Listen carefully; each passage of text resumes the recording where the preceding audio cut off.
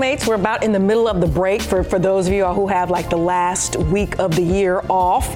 Happy Wednesday to you, December 28th, the third day of Kwanzaa. Welcome to Fox Soul's Black Report. I'm Courtney Hicks. And I'm Nicordelai Corte. We are honored to stand right here behind the desk each day to take you on a journey across Black America and the stories that impact our people, especially during this Kwanzaa. That's right. You should know the deal by now. And if you don't, we want to let you know we're bringing you our news, our views, and our voice. So let's look at some of today's top headlines. New data from the state of New Jersey shows that there is a significant decline in the number of overdose deaths in the state. However, the numbers show that Black residents, especially those over the age of 55, are disproportionately affected by the lingering problem of deadly overdoses. Now, the data shows in 2022, white people, who make up about 70% of the population, are expected to make up just over half of overdoses.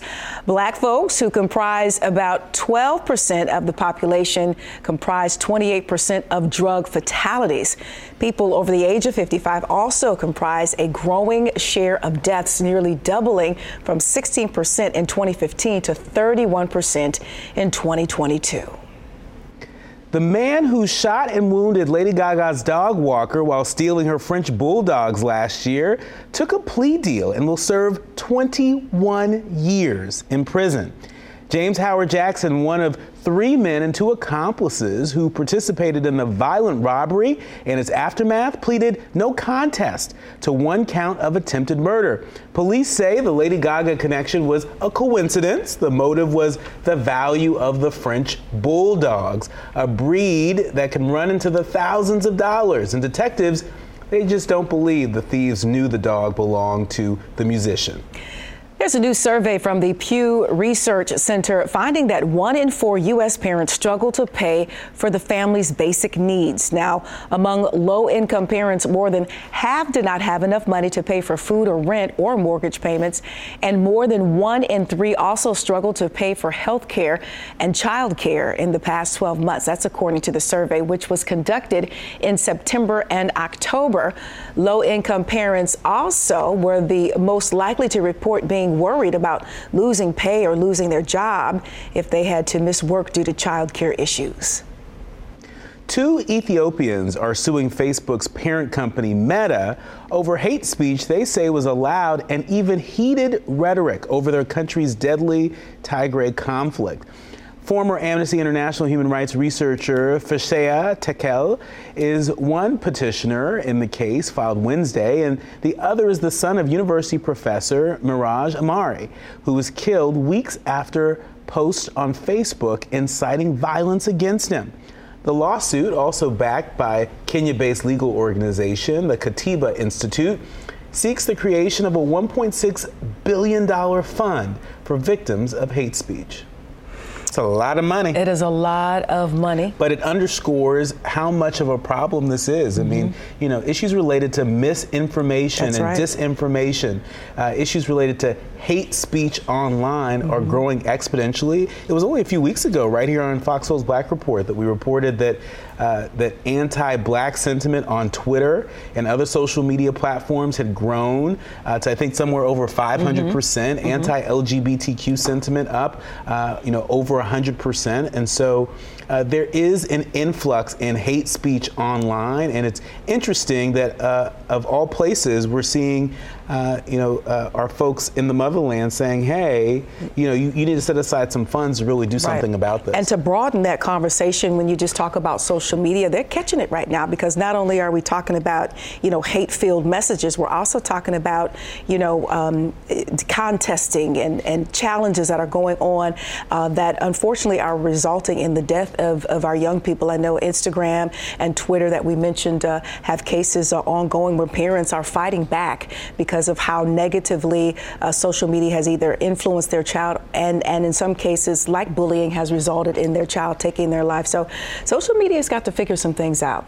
Yeah, that's right. And if they don't figure it out, it's on Congress that's right. to help them to figure it out. Just saying. Mm-hmm. All right, a U.S. Navy hospital ship docked in southwest Haiti has temporarily suspended medical services after 19 people with the mission fell overboard amid a heavy swell hitting the Caribbean region. All 19 were pulled back onto the small boat, which was then lifted by a crane onto the ship. The usual process is for personnel to use a water taxi and step onto a ladder to board the ship, but the heavy surf made that impossible. Officials say 2 people were injured but are expected to recover.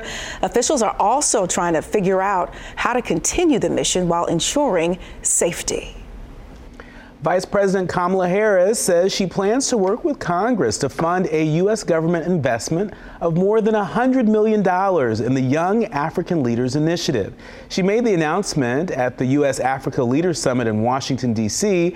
As part of this expansion and in collaboration with partners, USAID will create the Young African Leaders Exchange, the first Pan-African virtual platform that will enable the diaspora and other key stakeholders to connect directly with nearly 28,000 YALI alumni from 49 sub-Saharan countries since YALI was launched in 2010. Now, the exchange will promote networking, strengthen the role of mentors and coaches, showcase initiatives, enhance women and marginalized youth's leadership, and support young African leaders to access grant or internship opportunities. And speaking of grants, there's a new initiative by Google providing grants and support for organizations developing Black software engineers, developers, and designers. Tech Equity Collective is an initiative started by Google to accelerate Black representation and genius in the tech industry. The initiative is partnering with the Black community over tech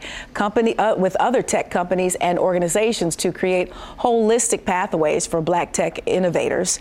Google has joined forces with Goody Nation for this project and will distribute $1 million in those grants. Again, another project that is good to see, that is on the agenda, that speaks of inclusion and recognition. I just want them to keep that same energy, from year to year, decade to decade, as this Black genius in tech continue to rise and stay supported. And between the Google story and the story related to young African leaders, it's great to see the private sector and the government stepping up in some pretty significant ways, investing in Black leaders across the diaspora. The Young African Leaders Initiative, investing in leaders, across the diaspora, and Google investing in Black young people in tech right here at home. I think that's the kind of energy we need to keep going. I know we've reported on a number of layoffs in the tech industry and other industries, and we've got to be wary about that, but it should not take us away from being able to invest in the very communities that we want to do business with. That's right, and supporting the future. Absolutely. Well, on to the sports community, where in Seattle, they're honoring a community legend who has always had a smile for those he encountered. His name is Chris Brannon, aka the Sonics guy, and his family and friends say he was the heart of his community. Take a look. He was on TV, he was on newspapers, he was around all the time, so it was almost like having your own local celebrity that lived right here in town. This is where he ran. He ran on 6th Avenue. He would watch the baseball games on 6th Avenue or the football games that he couldn't go see physically. You couldn't not notice who the guy was. Giant man, full Sonics gear, huge afro. He'd always have a sign. I feel like he was hiding behind the sign a lot of the times. I said, Chris, you're the sign, brother. You don't need to carry a sign around anymore. Everybody knows who you are. Yeah, open doors. He was the Sonic guy, and everybody knew it. I see a lot of people in green and gold. I see a lot of people I would call my brother or my sister. I see we're one big happy Sonics family. If If you're going to do something in life, leave your mark. We are only 10 votes away from bringing NBA basketball back to Seattle. And he did leave his mark. I'm really happy. We're moving in the right direction. We're halfway there. He helped the community in that simple belief: don't ever give up. Bring the NBA back to Seattle, back where it belongs. That's right. Bring him back. The Sonics never came back, but that didn't deter him from continuing his purpose. He wasn't just a guy holding a sign going everywhere. It opened doors for him to influence. It wasn't just pushing the Sonics, it was the fact that he had a big heart for community. He was there for people. That's another thing that a lot of people don't know about Chris. The Sonic guy, you know, he's got his sign, he's got his fame. But when Chris saw somebody in need or help, he was there. If there's one thing that Chris taught me, it was to believe. He'd always have me draw him on the sidewalk in chalk. He's like, I need a mural, I need a mural. Like right now, the light is hitting the bricks so you can really see the texture. In his eyes. You know, it looks like he's staring right at you. It's a fun ride, brother. It's a fun ride. We finally got him the mural, but he's not here to see it. I just remember falling on the ground and trying to accept it, you know. I parked right here late in the evening, and I just stared at it like, hey, you know, like, I miss you, buddy. He's always had like a heart condition that he was battling. Like it had started getting worse. Called him up and he said, hey, I'm not feeling good today. Went over, knocked on the door, and I realized immediately that he was in trouble. I said, you going to the hospital? Got to get you in there, brother. He said, give me a second. And he walked back in the house, put on his Sonics gear, put his pick in his hair, and then he got in the car. So then I took him to the emergency room, and we know the rest of the story. We recognize, Master, that you already know how heavy some hearts are, the emotions that some of us are experiencing even right now. He was so present to us in so many places. He became part of us. He became part of our heart. Chris Brannon was the most authentic, kind soul that I'll ever meet. I don't know, I just miss him. Everybody wanted to shake his hand. Everybody wanted a picture. We would just take a few steps and it's like, hey, Sonics guy, can I get a picture? And he always said yes. He gave that person enough time to feel important and to feel special. He's the number one example in my life that good guys do win, and that kindness has a strength to it that shouldn't be denied. If we could just lead a Supersonics cheer for Chris, that'd be great. Super! Super! I hope we can hear you up there. Cheers, Chris. Let's all face Chris. We're all facing this way. We're all facing the stage. There's a song that says, if anybody ever write my life story, I hope that they would say, I tried to help somebody. And that is the epitome of the life of Chris. And if we really want to keep his legacy alive, put a shirt on, put a hat on, and turn around and keep turning until God show you somebody that you can help. And when that person asks you, what made you help me? Nod the Sonics hat and say it was because of Chris.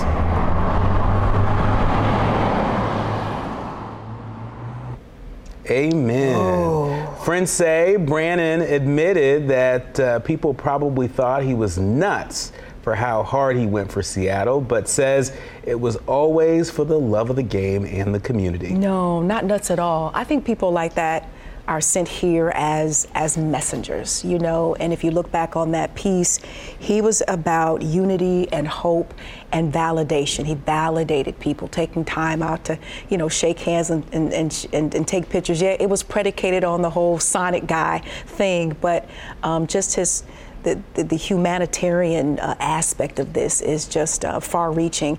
And I don't know whether to shed a tear or cheer for the Sonics. I remember we called them Seattle Supersonics back in the day, and there was a player, and I'm sure Brandon would know this player, Sean Kemp. He was a beast. So I remember the Seattle Supersonics, and I forgot that they didn't have an NBA team anymore. They left on out of there. So I'm hoping in his memory that one day the NBA will return to Seattle. Yeah. You know, one of the things that really jumped out at me from that story was the joy that he carried with him and the joy that he spread among anybody that encountered him, anybody and everybody.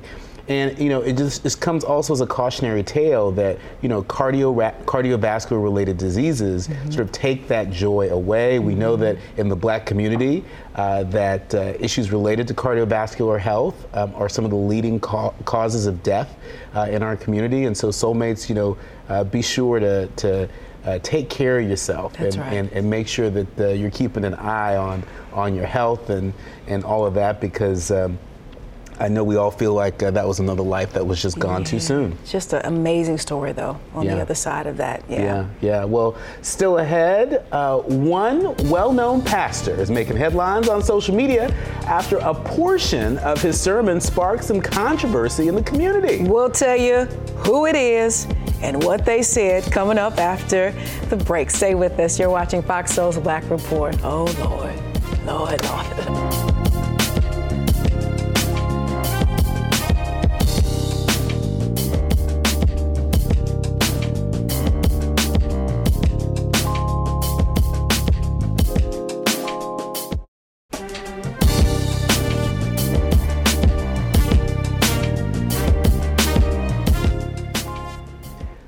All right, soulmates, between the safe return of wrongfully detained Black and openly gay WNBA star Brittany Griner from Russia and President Biden signing of the Respect for Marriage Act codifying same-sex marriage under federal law, LGBTQ acceptance may appear to be more mainstream than ever. At the same time, anti-Black and anti-LGBTQ rhetoric has proliferated online. A tidal wave of legislation targeting LGBTQ rights crashed over state legislators this year, and tragedies like what we saw at Club Q in Colorado Springs remind us that hate abounds. A 4-year-old sermon delivered by Pastor John Wesley is trending on Twitter and challenging some assumptions too. Take a listen. And you limit Sodom and Gomorrah to simply a lesson on homosexuality, you have missed 3 things. Number 1, Sodom and Gomorrah is not about same-gender love. It's about violence and rape. A mob of men want to rape innocent men. This is not same-gender love. This is violence. And when we talk about same-gender love, if you equate same-gender love to violent acts, you have disrespected the conversation. Him loving him is not the same as a mob of men trying to rape somebody. Pastor John Wesley is pastor over the famed Alfred Street Baptist Church in Virginia.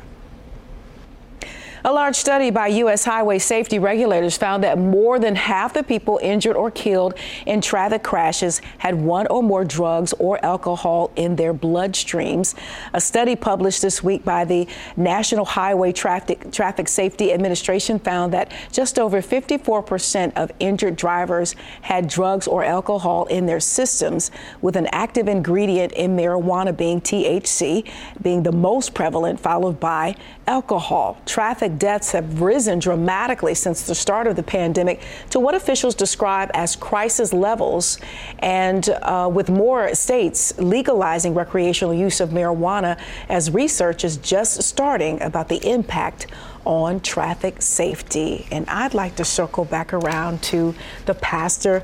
We all know that you're a part of that community. Both of us, you're currently in D.C. Yeah. I was in D.C., so I'm very familiar with that church that sits right outside of D.C. in Alexandria, Virginia. And I know sometimes when you don't have a chance to listen to a speech or a sermon in its entirety, we have a tendency to take things out of context. But you, Nicorda, I listened to that whole sermon, and your take on that. I did, and Pastor Wesley, he prefaced that sermon by saying, look, folks, he felt like the Lord was, expanding him, stretching him. And so he said, as a result, he was going to stretch his flock in the sermon. And he expected that it would make folks feel a little uncomfortable. But, Black liberation theology, which is an area of practice, has a tendency to do that. And, I think no matter where you stand on LGBTQ rights, and no matter how dialed in you are to your, biblical history, I think most people, would agree that interpretation of Sodom and Gomorrah really sort of challenges some mainstream assumptions about what that particular passage in the Bible was all about, a passage that's been used to, justify the ill treatment of LGBTQ people. And so it's a teachable moment. And as a journalist, I really love, writing stories and sharing stories that age well with time. The fact that this sermon is over 4 years old and it's resurfacing and is now trending on social media in light of recent events, You'll take it, huh? I think it's good food for thought, and I'm not just going to take it, but I want to share it. Okay, and we appreciate you for giving us that insight from the inside out. Yeah, absolutely. Indeed. All right, Black women with symptoms of depression more often report sleep disturbances, self-criticism, and irritability than stereotypical symptoms such as a depressed mood, according to a study led by researchers at NYU Rory Myers College of Nursing and Columbia University School of Nursing. Black women in the study with greater depressive symptoms were more likely to report fatigue, insomnia, decreased libido, and self-critical symptoms like self-hate, self-blame than stereotypical depression symptoms such as feelings of hopelessness or depressed mode. Symptoms of depression can vary from one person to the next, and there are more than 1,500 possible combinations of symptoms that meet criteria for a depressive disorder, meaning that patients can share the same diagnosis and have no symptoms in common. Well, do you know who the Buffalo Soldiers are? I know who the Buffalo Soldiers are. Do you know? You know I do. Yeah, well, there's a nonprofit in Detroit that's working hard to make sure that their legacy lives on. Take a look. A lot of people don't know about the Buffalo Soldiers, never heard about the Buffalo Soldiers. So what do you know about the Buffalo Soldiers? Here I am in one of two nationally recognized museums specifically on Buffalo Soldiers. In spite of their treatment, they still said, we love this country and we want to serve this country. Specifically the Buffalo Soldiers from 1866 to 1944, we kind of group almost all Black military service into that Buffalo Soldier realm. They believe in what the Declaration of Independence and the Constitution said. The Buffalo Soldiers were those men who were freedmen after Abraham Lincoln signed the Emancipation Proclamation in 1863. The Buffalo Soldiers were the only American forces that were given to a foreign command during a time of war. It's because of these men that World War I was won. Henry Johnson of the Harlem Hellfighters, he was known as the Black Death. And also that World War II was won. They were placed on the front lines because they were seen as expendable. And notice everybody has chaps on. These are Mr. Jones's chaps. The museum was started by the founder, William Jones, in 2005. Mr. Jones was one of the last 1,500 enlistees into the 10th Cavalry Regiment in 1941. That's where the founder actually did his major service, and he was captured in the Korean War. He also happened to be my dad. This is his retirement after 20 years. And a POW, retiring from Fort Bliss, Texas. So when he passed away, because of his love for the country, he wanted to maintain that history that he went through and endured for the community, to keep the community going, that history. He left the museum to tell the story of the black soldiers who served in the country. With the 10th Cavalry, which Mr. Jones was, it was ready and forward. They were always ready, and they were always looking to move forward. It was not about looking back. And unfortunately, these men couldn't read or write for many, many years, so they could not articulate their story. They captured each one of the hills in San Juan, and it wasn't until they captured the fourth and final hill that later was Roosevelt brought up to the hill to survey the actual secure objective. So none of his units captured any of the hills during the Battle of San Juan. It was all Buffalo soldiers, but we didn't get any credit. History, bare bones fact, is specific dates, specific times, specific events. It's history. It occurred. It's not a theory. We must look at American history. We must look at those who served. We must look for the next generation. That's what this story is about, American history. Thank you. You're welcome. I'm walking in the footsteps of those men that provided to restore democracy in this country. It's important to try to get that history out so it can be preserved. If you'd like more information on the Buffalo Soldiers Heritage Association, visit buffalosoldiersdetroit.org. Such an important story, and yet we're back at the same point with our history being, eradicated, and us having to find it and discover it and then publish and share these stories. There's a song by the great Bob Marley that says, Buffalo soldier, dreadlock rasta, stolen from Africa, brought to America. Check that song out. Check the lyrics. So the stories have been out here, whether, mainstream folks have picked up on it or not. And I just think as a culture, unfortunately, we just have to dig deep and help those stories rise to the top. I love the Buffalo story. Soldier. I really do. And I'm here for the resistance story. I mean, this was a story that these Buffalo soldiers couldn't tell themselves because, as they mentioned in the package, many of them could not read or write, right? And so it was an oral history that was passed on and on and on. And so I think it's a marvelous thing that, this group here in Detroit is doing the hard work, of making sure that story doesn't die. That story continues. It's passed on to the next generation. And it shouldn't be lost on any of us that this is all happening at a time where we see so many efforts across the country to erase Black history, right? To erase Black authors, to pull these books out of the classroom. And so this history is so important. It's important to remind folks that, our history goes, beyond when we arrived on the, boundless, endless, on the shores here in America. Our history runs deep, and Buffalo soldiers were also essential to maintaining our democracy, to protecting our democracy, building our democracy. And so a big shout out to those organizers for that work, the narrative change work. I was work. say, keeping those narratives alive and prevalent. Sounds like you love the Buffalo Soldier story too. Absolutely. Indeed. Who doesn't? I know, right? Yes. Yeah. Well, coming up, there is a new stamp in town, and it's one of us. Soulmates, if you're not a stamp collector, you might want to become one. We'll tell you which iconic civil rights figure will be featured on the next stamp. So exciting. So exciting. You're watching Fox Soul's Black Report. We'll be right back. That's right. I met him.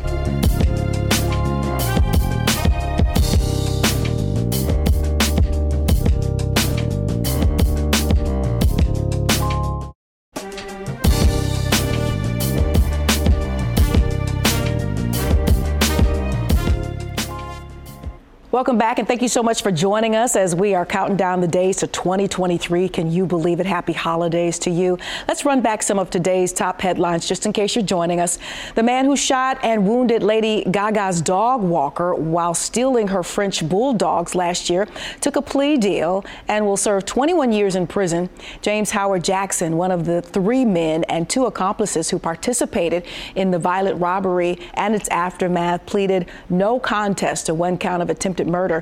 Police say the Lady Gaga connection was a coincidence. The motive was the value of the French dogs, a breed that can run into the thousands of dollars, and detectives do not believe the thieves knew the dogs belonged to the musician. And a new survey from the Pew Research Center finds that 1 in 4 U.S. parents struggle to pay for their family's basic needs. Among low-income parents, more than half did not have enough money to pay for food or rent or mortgage payments, and more than 1 in 3 also struggle to pay for health care and child care in the past 12 months. That's according to the survey, which was conducted in September and October. Low-income parents also were the most likely to report being worried about losing pay or losing their job if they had to miss work due to child care issues. And Vice President Kamala Harris says she plans to work with the Congress to fund a U.S. government investment of more than $100 million in the Young African Leaders Initiative. She made the announcement at the U.S. Africa Leaders Summit in D.C. As a part of this expansion and in collaboration with partners, USAID will create the Young African Leaders Exchange, the first Pan-African virtual platform that will enable the diaspora and other key stakeholders to connect directly with nearly 28,000 YALI alumni from 49 sub-Saharan countries since YALI was launched back in 2010. And there's a new initiative by Google providing grants for support and for organizations developing Black software engineers, developers, and designers. Tech Equity Collective is an initiative started by Google to accelerate Black representation and genius in the tech industry. The initiative is partnering with the Black community, other tech companies, and organizations to create holistic pathways for Black tech inventors. Google has joined forces with Goody Nation for this project and will distribute $1 million in grants. Nicordelai? Thank you, Courtney. Now off to Sudan, where Sudan's coup leaders and the main pro-democracy group signed a deal to establish a civilian-led transitional government following the military takeover just last year. But key players refused to participate, and no deadline was set for the transition to begin. The framework signed by top officials in Sudan appears to offer only the broadest outlines for how the country will resume its progression to democracy. That process was upended in October 2021 when Burhan unseated the civilian half of the Sudan's ruling Sovereignty Council. It's not clear whether or how quickly the signed deal can offer a way out for Sudan. And Somalia's last 4 rainy seasons have failed, and there's a fear that the current rains may fail due to climate change. The United Nations warns that next year, nearly half of Somalia's population could be in what it labels as critical food crisis, with full-on famine conditions in some of the hardest hit parts of the country. Millions of Somalis are going hungry, and children are suffering from severe malnutrition and wasting. In the short term, agencies are focused on Somalia's current food crisis, looking for ways for the country to adapt. Cuban officials announced that women boxers would be able to compete officially after decades of restrictions, though they didn't yet confirm if that would be taken to a professional level like it was with Cuban male boxers earlier this year. Cuba is known worldwide for boxing, home to many legendary male boxers, among them Felix Savon, Teofilo Stevenson, and Julio Cesar La Cruz, and owner of a dozen of Olympic medals in the sport. They said that Cuban women boxers will be able to train in state sports centers starting in January. Women will wear additional padding. You did good. You got a little Spanish lesson on in that, Reed. You did really good. I grew up in California, so. I know, right? Uh-huh. I had a chance to visit Cuba. You did? Really? I did, when Obama opened up those doors, and I want to say, I remember Beyonce and Jay-Z going over there visiting and making good on Americans going to Cuba. It was a blast. Yeah. And my great-grandfather, who I knew, he was 95 when he passed years ago. He's from the Caribbean, and before he came to the States through Ellis Island, him and his brother island hopped, and he always told us that Cuba had the prettiest beaches, but as Americans, we could never access it, from America. And so years and years and years, about 6 years ago, got a chance to go, and he was absolutely right. I had a wonderful time, very courteous. The food was wonderful, and the report was right. Boxing along with baseball and soccer. That is all Cuba, baby. It's interesting. I should have looked for you when I was there, because I was there around the same time. I flew in the day after Obama left. And so I was there on a learning tour. I was some months after you. You were a little closer to the royalty. I was well after he left. It was one of it's actually the only Caribbean country that I've been to. It just so happens. I haven't been to Jamaica yet, but I'm working on it. We got to get you there. But one of the things that has been so delightful to see is how much Cuba has evolved in a very short period of time on human rights. Clearly, there is a long way to go. And there are folks that have very serious views on the Cuban government, but the fact that women are now able to compete in boxing it's a micro step forward, right? Considering what more they can do, but we'll take it. And did you see the cars? They're fascinated with old vintage American cars. I mean, it is a thing there. We got to talk more about that. I didn't know that. Who knew? See, we just learned that on air about each other, guys. You never know what you might learn right here on Fox Soul's Black Report. Viva la Cuba. Now, speaking of learning about new things that you never knew might happen, check out this latest update from the U.S. Postal Service that announced plans to memorialize the late Representative John Lewis with a new stamp next year. Lewis was selected for his devotion to equality and justice for all Americans, defending and building on key civil rights gains that he had helped achieve in the 1960s. Now, the announcement said, even in the face of hatred and violence, as well as some 45 arrests, Lewis remained resolute in his commitment to what he liked to call good trouble. The civil rights giant and longtime Georgia congressman died of cancer in 2020. All right, let's get it in with this Black Excellence HBCU alum. Dr. Brandy Williams is using her success to support the generation of medical professionals coming behind her. A proud Texas Southern grad and one of the youngest Black female pharmacists in the Houston area to own her own pharmacy, Dr. Williams recently made a generous contribution of $100,000 to the medical program to assist enhancing the studies for minority students. Williams tells reporters, quote, "I hope it will ignite a spirit of generosity and teach them the importance of giving back to places and people who have poured into them." And that is key. I often say your getting is in your giving. And somebody gave in some sort of way for her to get to where she is, and to be able to recognize that, reach back, give back. That's what it's all about, you ask me. And speaking of somebody who gave so much, I mean, back to Representative John Lewis, I am so excited to see him featured on a stamp. He is a personal hero to so many of us. You met him. I had a chance to meet him. Of all places, I met him at the Human Rights Campaign dinner some years ago, along with Earl Falks.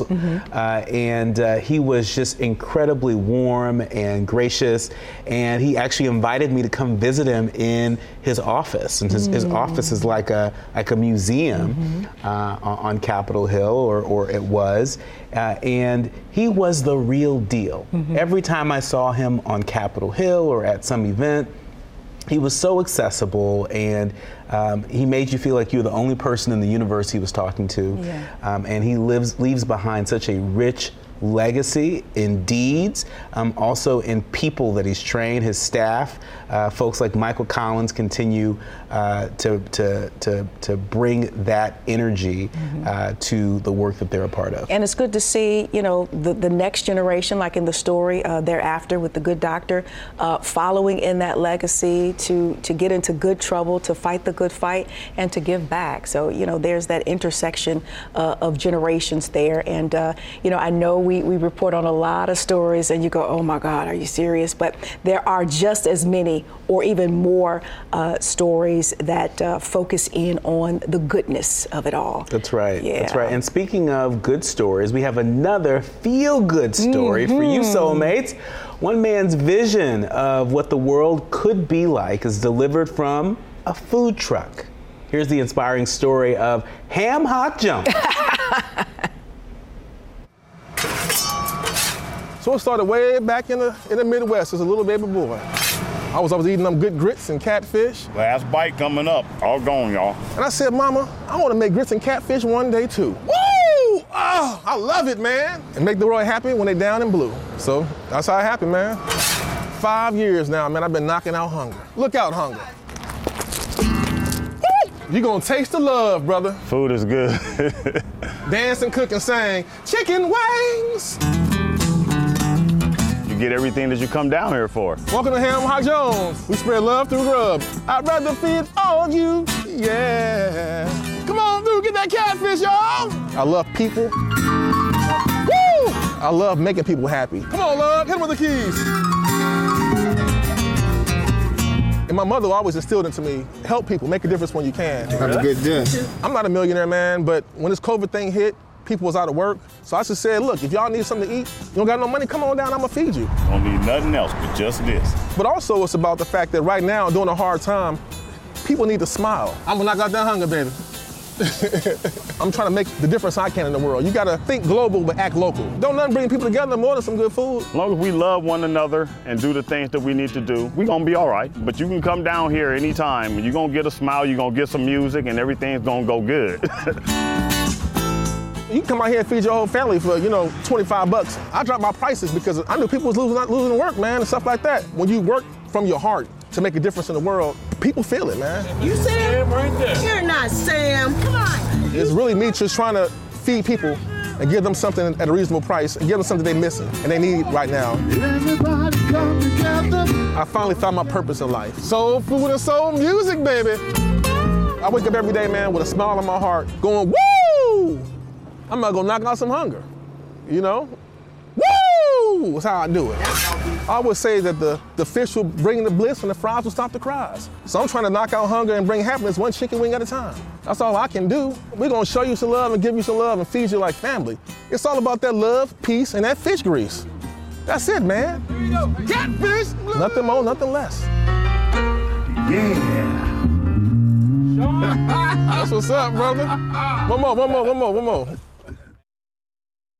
All right, let's see if we can do this. Love, peace, and fish grease. That was fantastic. I mean, what is just another example of the importance that kindness plays in helping the world go round. I happen to be a big believer that community can pull us through life's peaks and valleys. And so when I think back to some of the darkest days of the pandemic, which was referenced in the piece, I think of all the creative ways in which we created community with each other. So whether it was hopping on Clubhouse or listening to DJ D-Nice or, Zoom calls with family, going on, walking dates with folks, sometimes 6 feet apart from each other, but just those reminders that you're not in this world all by yourself, and that somebody else is checking for you and checking on you and rooting for you. I think those are the things that if we can keep that energy going beyond the holidays, and I think we're going to be off to a great start in 2023. And Clubhouse was that deal for a minute, then it just kind of went away. But I love this guy. I mean, he is like the quintessential catch. I mean, pay attention, ladies. He's a cook. He's a musician, and he's got a mouthpiece. He will spit game. What did he say? He said, "Fish will bring bliss, and the fries will dry your eyes," or something. Dry the crotch. And I love this. He said, people need to smile. Yeah. People need to smile. And he was feeding folks, and he probably didn't have a lot of income coming in, but he was able to find a way to give and feed people during the pandemic. And I'm telling you, if we continue to lean heavy in a spirit like this, we will be okay. I just have to trust that. And I just have to trust there are going to be more people out here like this young man than not. And that as a village, as a community, as a culture, as a block, we will be okay. Amen. Amen to that. Well, coming up, how you can have a piece of the legacy of the Queen of Soul. More entertainment headlines after the break. You're watching Fox Soul's Black Report. Happy holidays.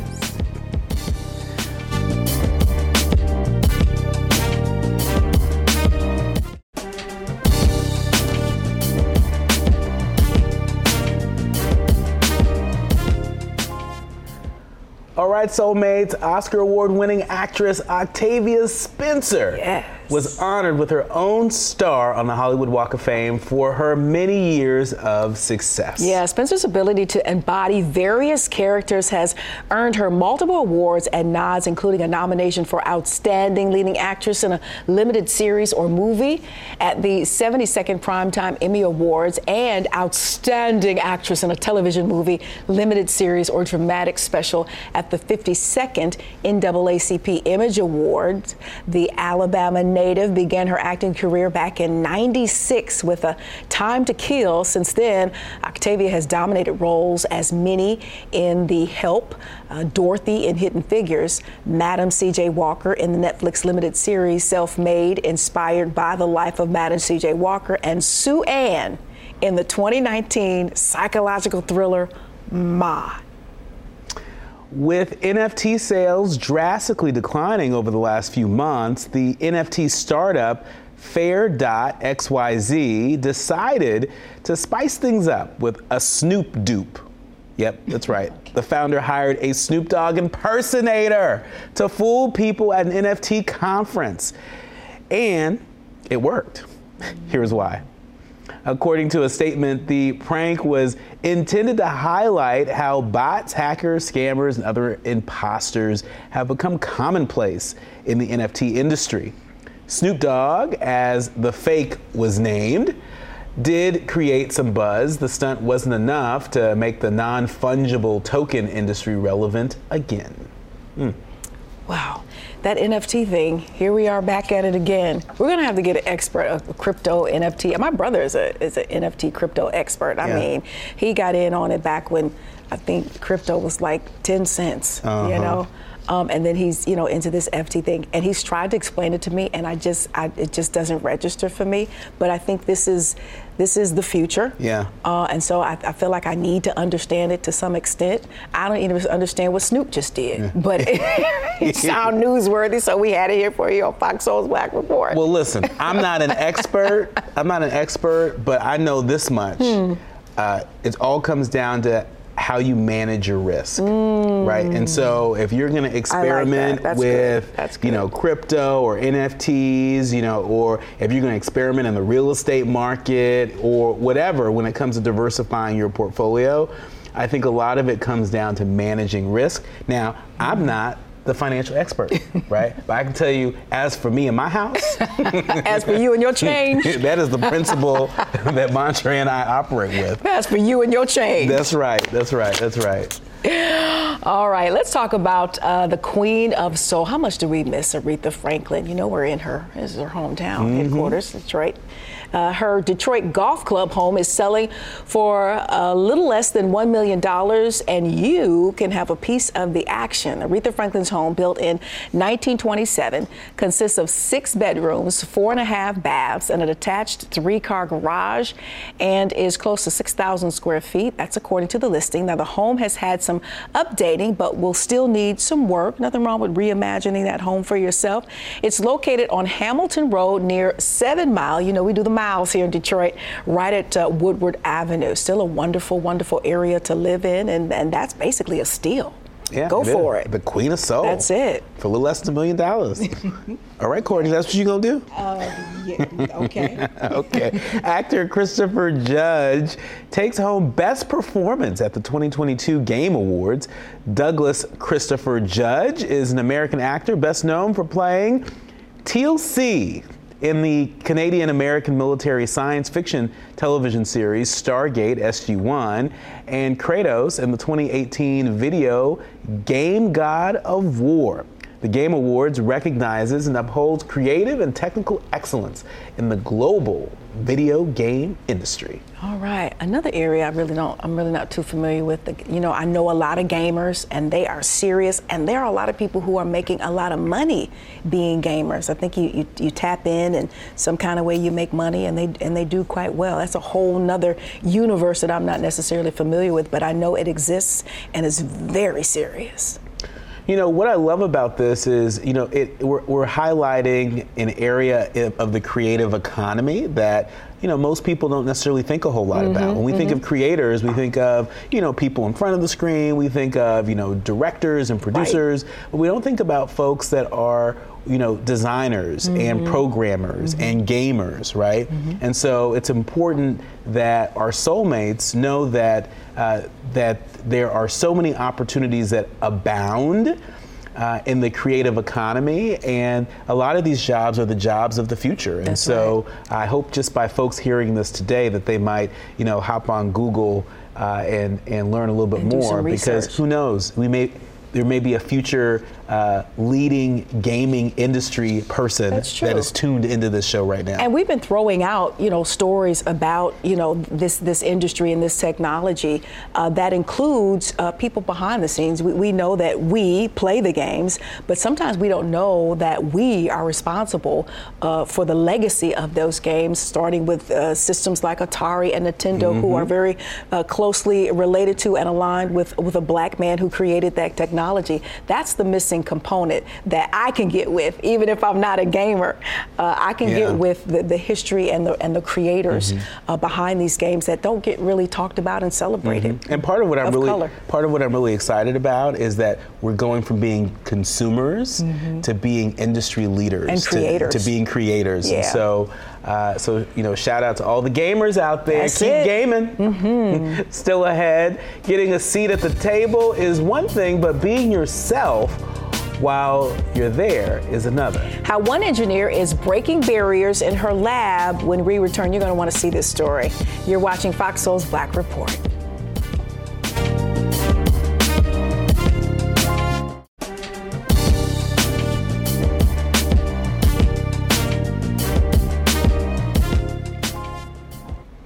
All right, there is a black female engineer making waves as she makes a point of wearing braids in the lab, saying, quote, "If you Google a scientist, I can promise you're not going to get pictures of a black woman with cornrows." Okay, 29-year-old Fenula O'Reilly is actively working to recruit and mentor black women pursuing careers in STEM while being intentional about every decision, including how she wears her hair. O'Reilly says that representation is so impactful for the next generation, and she intentionally makes the effort to show up as herself in spaces where we're not often seen at all. Now, this passion for inclusion recently gained her attention on Twitter when she shared a photo of herself rocking feed-in braids while working in a lab. O'Reilly says that as a black woman on a national science show, I intentionally wear braids and my curly afro to normalize black hair. Amen, sister, and big ups to all those, in that STEM space, because it is way over my head and my intellect and my wheelhouse. Listen, Bill Nye the Science Guy wasn't wearing cornrows. Well, no, this is very true. But think about like folks like LeVar Burton, who made reading exciting. Seeing that representation, somebody that looked like us, somebody that we could relate to, somebody that was a part of our culture as Kunta Kinte. And so I'm so glad she's so intentional. That's what caught my attention here. Absolutely. I'm Nicordelai Corte. And I'm Courtney Hicks. Until next time, stay lifted.